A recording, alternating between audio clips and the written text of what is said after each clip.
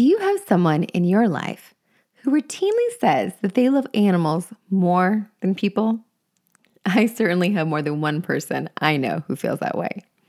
I'm guessing they also have a pet, a dog or a cat perhaps, an animal that you've heard about a time or two. This animal, whom they love more than most, if not all humans, is someone they spend the majority of their time with. During the pandemic, it was who they may have spent all of their time with. Now imagine losing that. Losing who you spend the most of your time with, who unconditionally comforts you, who is integral to every morning when you wake up, each evening, and all of your routines. Can you imagine how devastating that would be? This episode is a conversation on that close bond, that deep loss.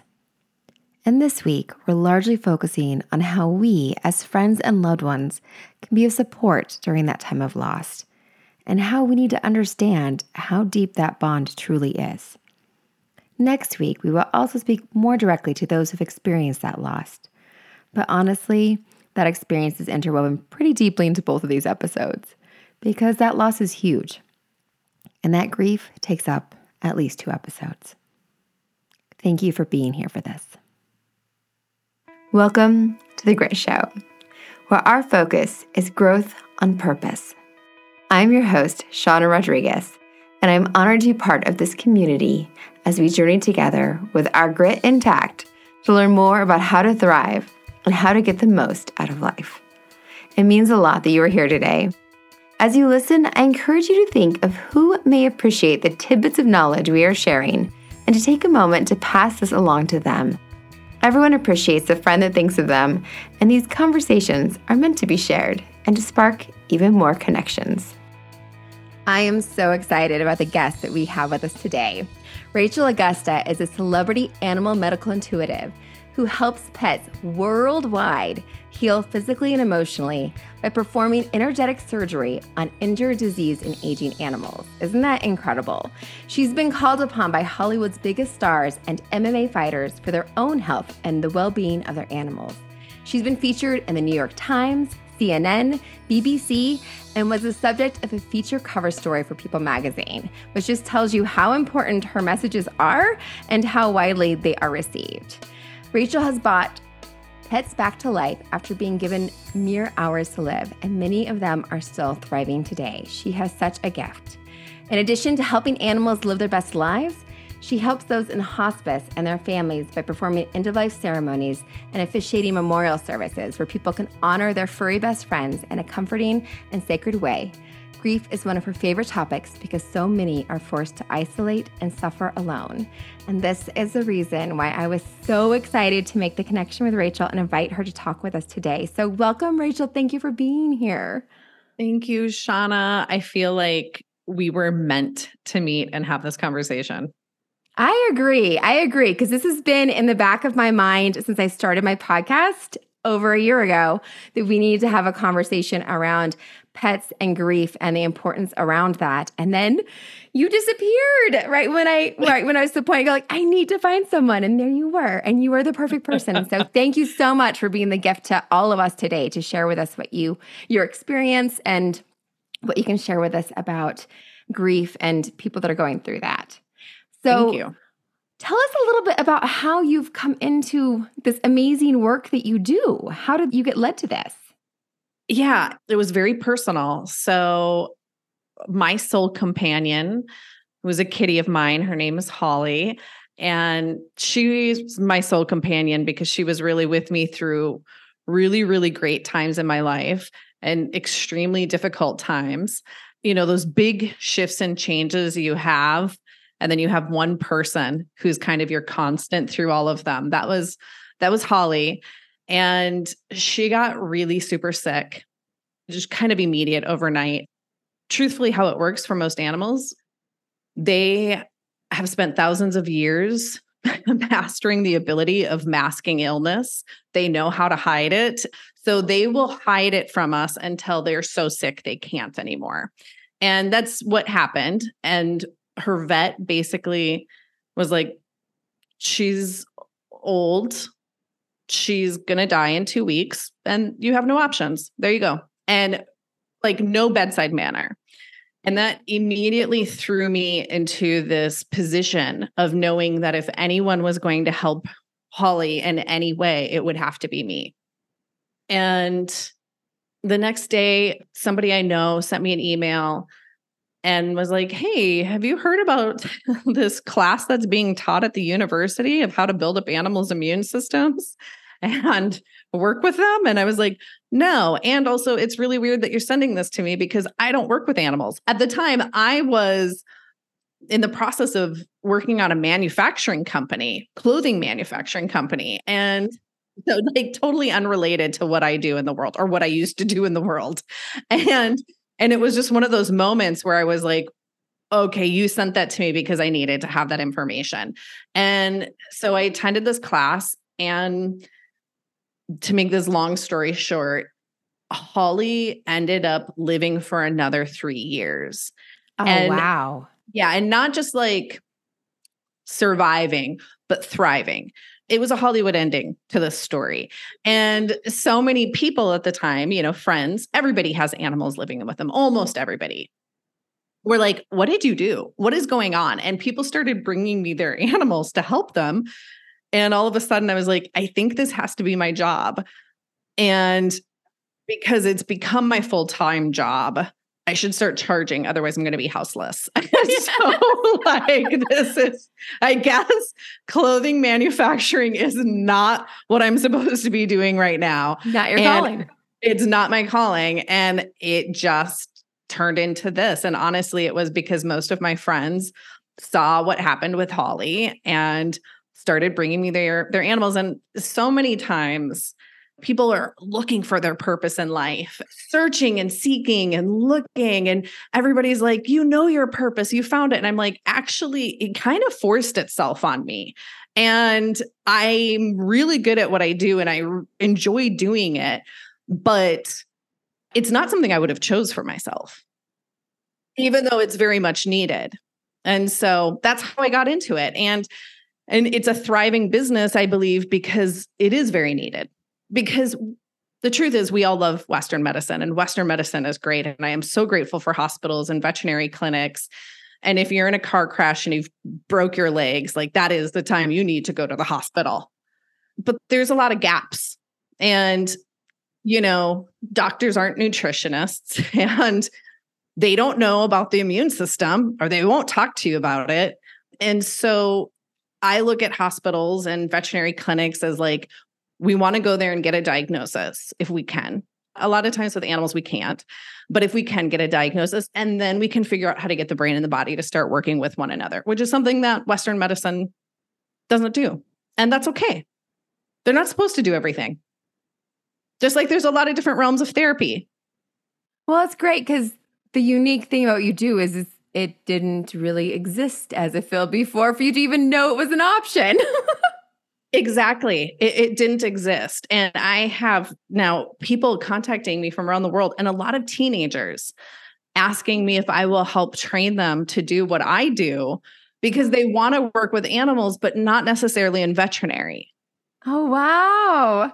Yeah. Yeah. So it's really interesting. Yeah. The wisdom you're using about animals, I think, is stuff that we all can value and integrate into our experience, because you're right. Most people I knew do have pets, especially I live in Oregon. Everyone has dogs. A few people have cats. Yes. Yeah, everyone has animals. And, and then two people will say like, yeah, but where does the intuitive part, like, did you learn that in school? And, how does that play a role? I've even had people ask me like, were you born an indigo child? Which I always just think is kind of a funny question. The truth is that we're all intuitive. Like we're born with intuition. It's part of our instinct. It's when the hair goes up on the back of your neck, that's your instinct telling you something doesn't feel right. But it does require training to learn to listen to yourself. What's interesting is after I got into this work of working with animals and I use my body to figure out where things aren't working in their body. If there's cancer in the body, I can use my body to kind of feel around and be like, oh, I feel it in the left lung. I found out after I'd been doing this that my great grandma did the same thing. And her specialty was tumors and cancer, but nobody had told me that until after I had been doing this for years. Oh, wow. That's amazing. Yeah, it's amazing. It's witchy. It's mystical. It might make you go BS, but it's true. And I love it. And I love knowing that this person I've never met, had no connection. I mean, we're of the same family. She's my great grandma, but I don't know her. I never knew her. And I'm doing the same work in the world that she did in a way. Yes. And then part of that is potentially like ingrained in some part of you. Yeah. So that's how I got into it. That's incredible. I love that awareness of the intuition and the connection. I think there's so much in the quantum realm that we don't know how everything is connected and we feel it, but there is more of a scientific basis to all of that than a lot of people realize. That when we do talk about intuition, the way that we respond to things and connect to animals or connect to others, that when we feel those things and trust those things, that type of sensing and connecting is just beyond current levels of explanation, even though it's actually something very real. And I'm sure everyone you've worked with can attest to that, and your experience has shown that. And so for people that are looking for those things, to be open to that and to realize that there's things that are outside of what can be explained. And years ago, there's even more things we couldn't explain. Right. And truthfully, some of my favorite testimonies and reviews are from people that are like, I absolutely do not believe in what you do, but it is the only thing that works. And I'm like, that might be the best testimonial I've ever gotten. Thank you. And, and truthfully, people do not come to me necessarily because they believe in a medical intuitive. They come to me because they're desperate. Yes. In the same way that I was, because Western medicine can't help them, because their vet is shrugging their shoulders, because, to get a diagnosis for a human can be very, very hard. It can be very grueling. It can require a ton of tests. I know people who've had aches and pains in their body, and it took 2 years before they discovered it was cancer, with lots and lots of badgering of their doctors. And we know less about dogs. And we know even less about cats. And so sometimes you can't get a diagnosis unless we were to just completely cut them open and dig through everything, which obviously is not something that someone's going to do. And so when they come to me, it's not like, oh, ta-da, a medical intuitive, we've been looking for you. They're like, so you're our last resort and we need your help. And a lot of times it's the thing that clicks and puts everything back together. Well, I love too the element you have of the animals don't let you know that something's wrong until the absolute, they can't mask it any further level. And typically it's something significant. On that same token, I think you're tapping into animals and their history is not necessarily linked to Western medicine like humans are. And so some of the answers for them may be things that are more natural and in flow and in different things. And it's complicated because even when you're doing interventions, medical interventions with animals, there's a lot of times I've been with friends when they're making decisions and they don't know because it's a gamble. Like I could spend all this money on this treatment and it may or may not make a difference. And it might just make things more uncomfortable for the animal because they've gone through this surgery and we won't actually know more or we won't be able to help them. And so there's really hard decisions to be made even with the veterinary Western view of healing animals.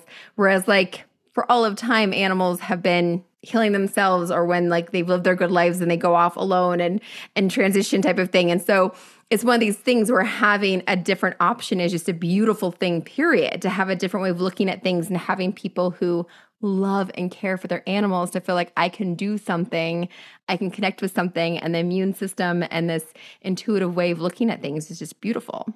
Yeah, thank you. Thank you. Yeah, that's beautifully said. Yep. Yes. The big reason I was so excited to find you is that there's 2 cats that live in my house, and one of them has been my partner's for more years I can count. I think it's like 10 or 11 now. And I keep thinking it's like only 7 or 8, but a very long time he's had his cat. And then I have a cat that I've took in for my niece that has stayed with us because my partner fell in love with him. So my first thing, to be totally honest, I am not the key audience for this as someone who's like had their animal be their person. But I am surrounded by people like that. And when they've lost their pets, and I've seen that, especially when they've had a pet that has gone through a very difficult time with them, which I think just elevates it to a whole different level when that was your solace, these challenging times. I've been the friend knowing that this loss is an enormous loss and a huge impact for them and a huge grievance that they're trying to resolve and get to the other side of. Even if I haven't experienced things to that level, I can recognize that level and wanting to be that friend to be of support. So our conversation today is the twofold of helping the folks that their pets are their person. They like animals better than people. I know plenty of people that will say that. So that should define it. If you have somebody that says, I like animals more than people, when they lose their pet, they're going to grieve more than they would grieve a person. So acknowledge that. But also like being the friend on the outside who can recognize that, but still not always being sure how to support and do that. So that's why I'm so excited to have this conversation so I can be a better friend and so those folks can have a resource. Well, that's really beautiful. And that already advances you beyond most people. Be the fact that you can say, I'm not that person, who's had that sort of experience, a relationship with somebody of a different species, but I recognize that those relationships are really important.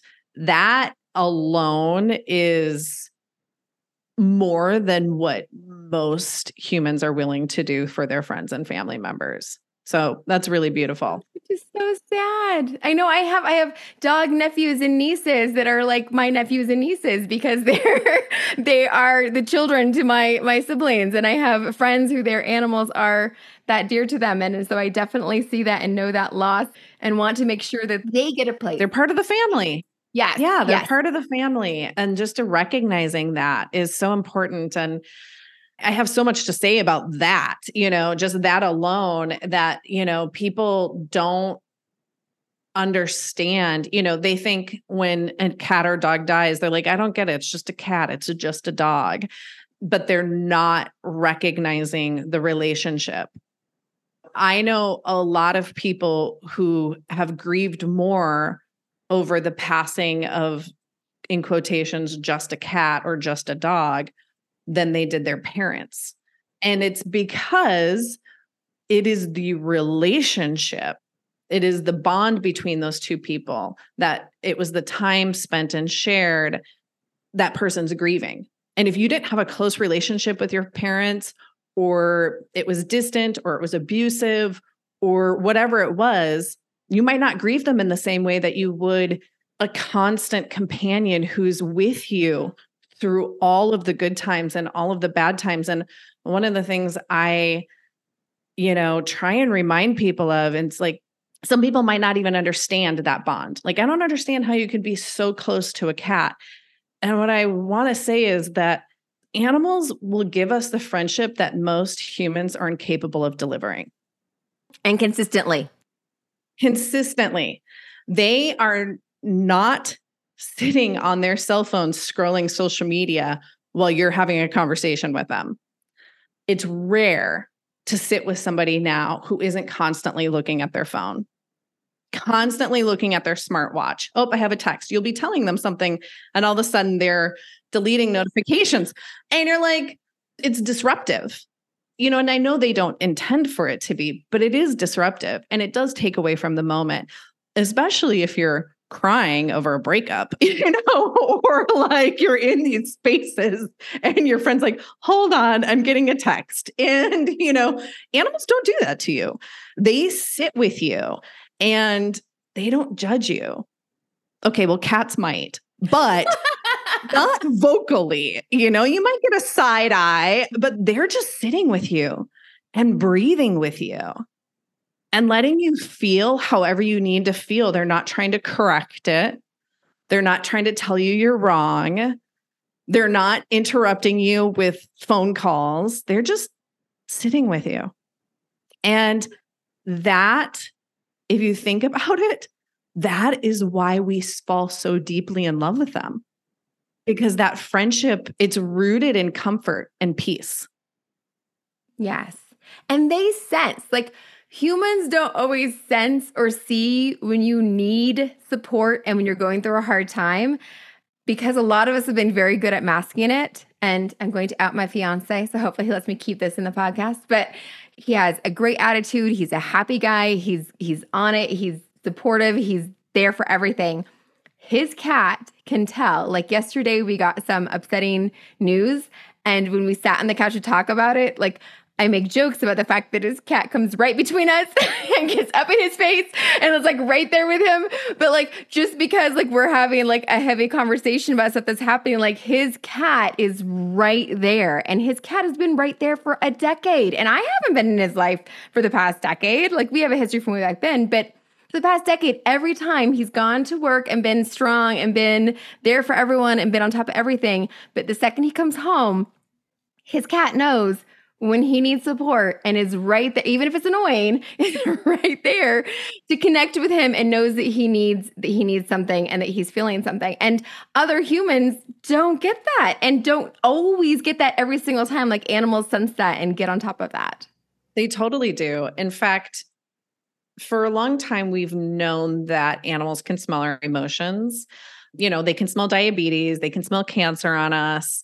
Their noses are spectacular. But not only can they smell our emotions, studies prove that they feel our emotions with us. And so when we are stressed, they're worried for us and feel this deep need to help bring comfort to us. And they do. A cat's purr is the same vibration as an ohm tuner. And, and it calms your nervous system. And so, his cat is like, move out of the way, Shauna. I got this. I got this. I can take care of this. You think you guys need to connect right now? I need to take care of him right now because this is upsetting news. I regulate the nervous system. Yes. They are, the best friends. And the word even calling them like, oh, my pet, it doesn't do service to that friendship, right? But then when you say, oh, my fur baby, well, it makes people angry. They're like, that's not a child. How dare you compare them to a human child? And the truth is that people are just trying to figure out how to describe a beautiful friendship and they don't really know how. And so to say, well, they're my pet, but that doesn't feel right because they're my more than that. And you're like, they're my fur baby, but then also I know you're not my baby, but some people do think of them as their babies. And I think each relationship is different. My relationship with Holly, she was my soul companion. And when I say that, people are like, whoa, that seems kind of strong. Like they're not even really sure how to process that. And now I live with my cat Sugar Pants, who is delightful and I love her. And I call her my Saturday night, she's my Saturday night plans. Like she's always ready, and she's my little ride or die. She's my little friend who's like, I'm up for anything. And people have asked me, like, do you consider her a child? I'm like, no, I don't. I may have Holly because we don't know how to describe it. Like, I don't know. She's my best friend. I don't know how to describe this, but it's like, you're ridiculed. I've seen so many people teased for being like, your best friend's a dog. Your best friend's a horse. Your best friend's a cat. Don't you have any human friends? I mean, I see the joke in it. Yeah, my human friends suck sometimes. My animal friends never do. That's what people I know would tell you. Yes. Right. And for me with Sugar Pants, she's an adventure cat. She's hiked in more state parks than most Americans I know. She lived with me and we did van life together. She's, she's my little bud. And when I'm stressed out, her response is to not come and lay on me and purr and give me love. Her response is to get me to laugh. And so she will do these ridiculous things. And it just kind of reminds me of like, the naughty friend you had in junior high where you're like, we're going to go get in trouble together. That's why I always laugh with her. I'm like, you're my Saturday night. And, people ask, I'm like, she's my little ride or die.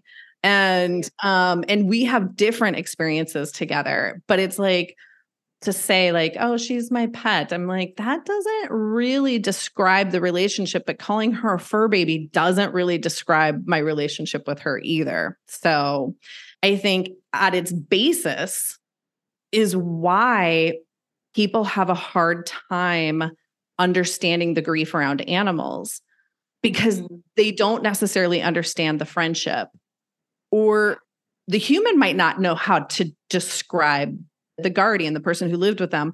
Like they're not just a pet. They weren't just this person I shared a house with, a roommate. They were my constant companion, really. Yeah.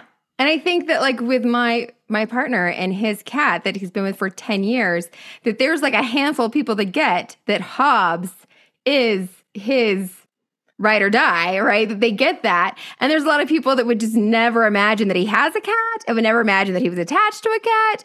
And when something happens to Hobbs, he will be devastated because that cat has been with him. His ride or die is a great way to say it, his soul companion for so long and been so supportive. He has a tattoo on the back of his calf that's Hobbs, the Calvin and Hobbes. So he has a tattoo of his cat and he jokes like he would never put a woman's, whatever, but he has a tattoo of his cat because like his connection with his cat is something that's very unique and not something that he ever intended. Like it was a rescue cat and somebody at work said, he's like, I don't want a cat. I don't want a cat. And then when you just have these experiences that animals are with you in your home, when you like he lived alone and that cat was the one that was there for him whenever he would need somebody and like they grow on you. Totally. And I think that even like in rescues, some of those situations or relationships can be even deeper, right? Because, if you get a puppy or kitten from a breeder and you bring them into your house, that's, one thing. But if you are adopting someone who's been very mistreated and very misused and has lost their ability to trust humans, and then together you begin building that trust once you've brought them into your home, which is very common with most rescues, it seals the love deal, period. Like it can take months, years for an animal to learn to trust you. And then once they do, there's no going back. Like they trust you implicitly, and the work and the love and the patience that had to go into helping somebody understand that you're safe and that you're not going to hurt them in the same way that they've been hurt is really, really beautiful and really rewarding because the human gets to experience this new space with this animal of trust. And it's really beautiful. I know Hobbs' name now. I don't even know your fiance's name. His name is Roby, but Hobbs is more important for this conversation. I was like, it's so perfect. People know Sugar Pants' name and they don't know my name. But a lot of people laugh. They're like, I did not plan to have a cat. And then they're here. They live here now. And now we're best friends and, or a dog. And it just happens that way. And I find so many people who end up finding dogs along the side of the road. And then they're like, it's really weird, but I feel like this is my little soul person. Like we're going through the same things together of learning how to trust, learning how to work through our anxiety in group spaces. And I'm giving them advice that actually I need to be giving to myself. And so, yeah, it's really beautiful. Yeah. Yeah. I think my niece was the first person that when she was young, she would not remember my friends' names, the adults that I was friends with. She'd remember their pets. And so that's when I started to recognize that animals can be more important than people. She was the first person that introduced me to that concept. And she's grown now. She's an adult now. She has kids of her own. But when she was little, like that's when I first started to get that concept. And my siblings with their pets. And then I have a very dear friend. She's so dear that when I did have a cat that when I went through a challenging time had been my cat and died very suddenly. And when that cat died, she drove 3.5 hours to come be with me and bury that. I'm going to cry talking about it, to bury that cat with me. And then somebody else was a tenant in my house, like gave me flowers when that happened. And for me, like knowing that like my connection to that animal is probably the strongest I've had because of what I went through when I had that cat. But the outpouring I got because I'm surrounded by people who get how important animals are was so important that made me go, I hope I'm doing justice for other people when they lose their important connections, That's really beautiful. That's really beautiful. And I'm so glad you experienced that. Everybody has different experiences and it really does depend on your community. And I feel like I should just say really quick, I'm in the business of trying to save lives. But the truth is that there's only one promise in this world. And that the promise is that none of us get to stay. we're all leaving. And you can't heal age. And sometimes you can't get ahead of a disease. And so I end up spending a lot of my day on the phone with people who are crying. And I will tell you that I am not an expert in grief. I did not go to school, but I am an expert in grief because I have experienced it. And everything I know is through my own experience, and everything I say was not learned in a book, but just something I have experienced.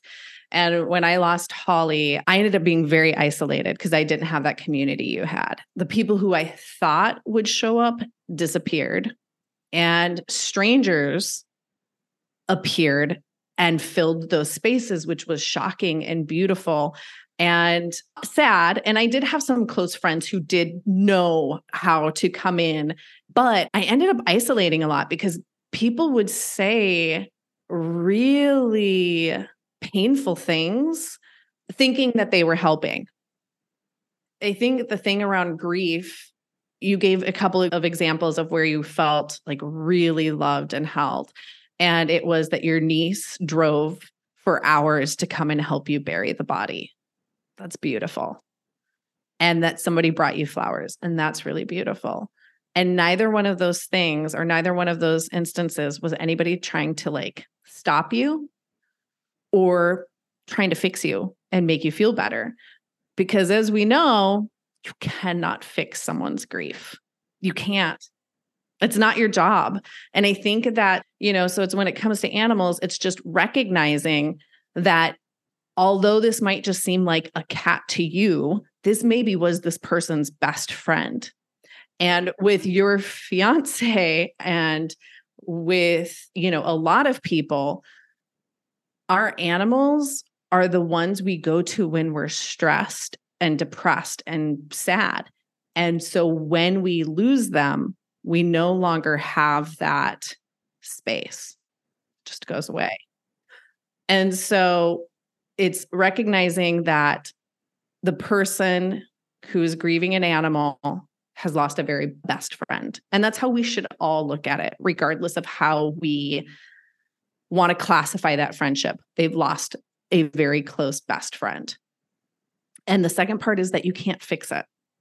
And it's about just being in that space and being in those emotions. And there's one of your more recent shows that I listened to is just about allowing yourself to feel the feelings you need to feel. And when you're grieving, allowing yourself to feel whatever it is you need to feel. And if you want to support somebody, allowing them to feel whatever it is they need to feel. And it's really that simple. This is such an important conversation, and we really need more time to cover it. So we are going to keep diving in and spread this into 2 episodes. So everyone who is listening, come back next week. Or if you're listening to this after the final week of August 2023, just jump ahead to episode 60 because you're going to want to hear the rest of this. We'll get to our self-maintenance minute, and there are some amazing resources that Rachel has to offer that you're going to want to know about. Thank you for being here. Thank you for joining us today. I hope you enjoyed this episode. Be sure to jump on over to Instagram and follow us at the.grit.show. And if you aren't already following Authentic Connections Podcast Network at 37 by 27, you should definitely be doing that as well. Don't forget, you are the only one of you that this world has got, and that means something. I'll be here next Tuesday. I hope you are too.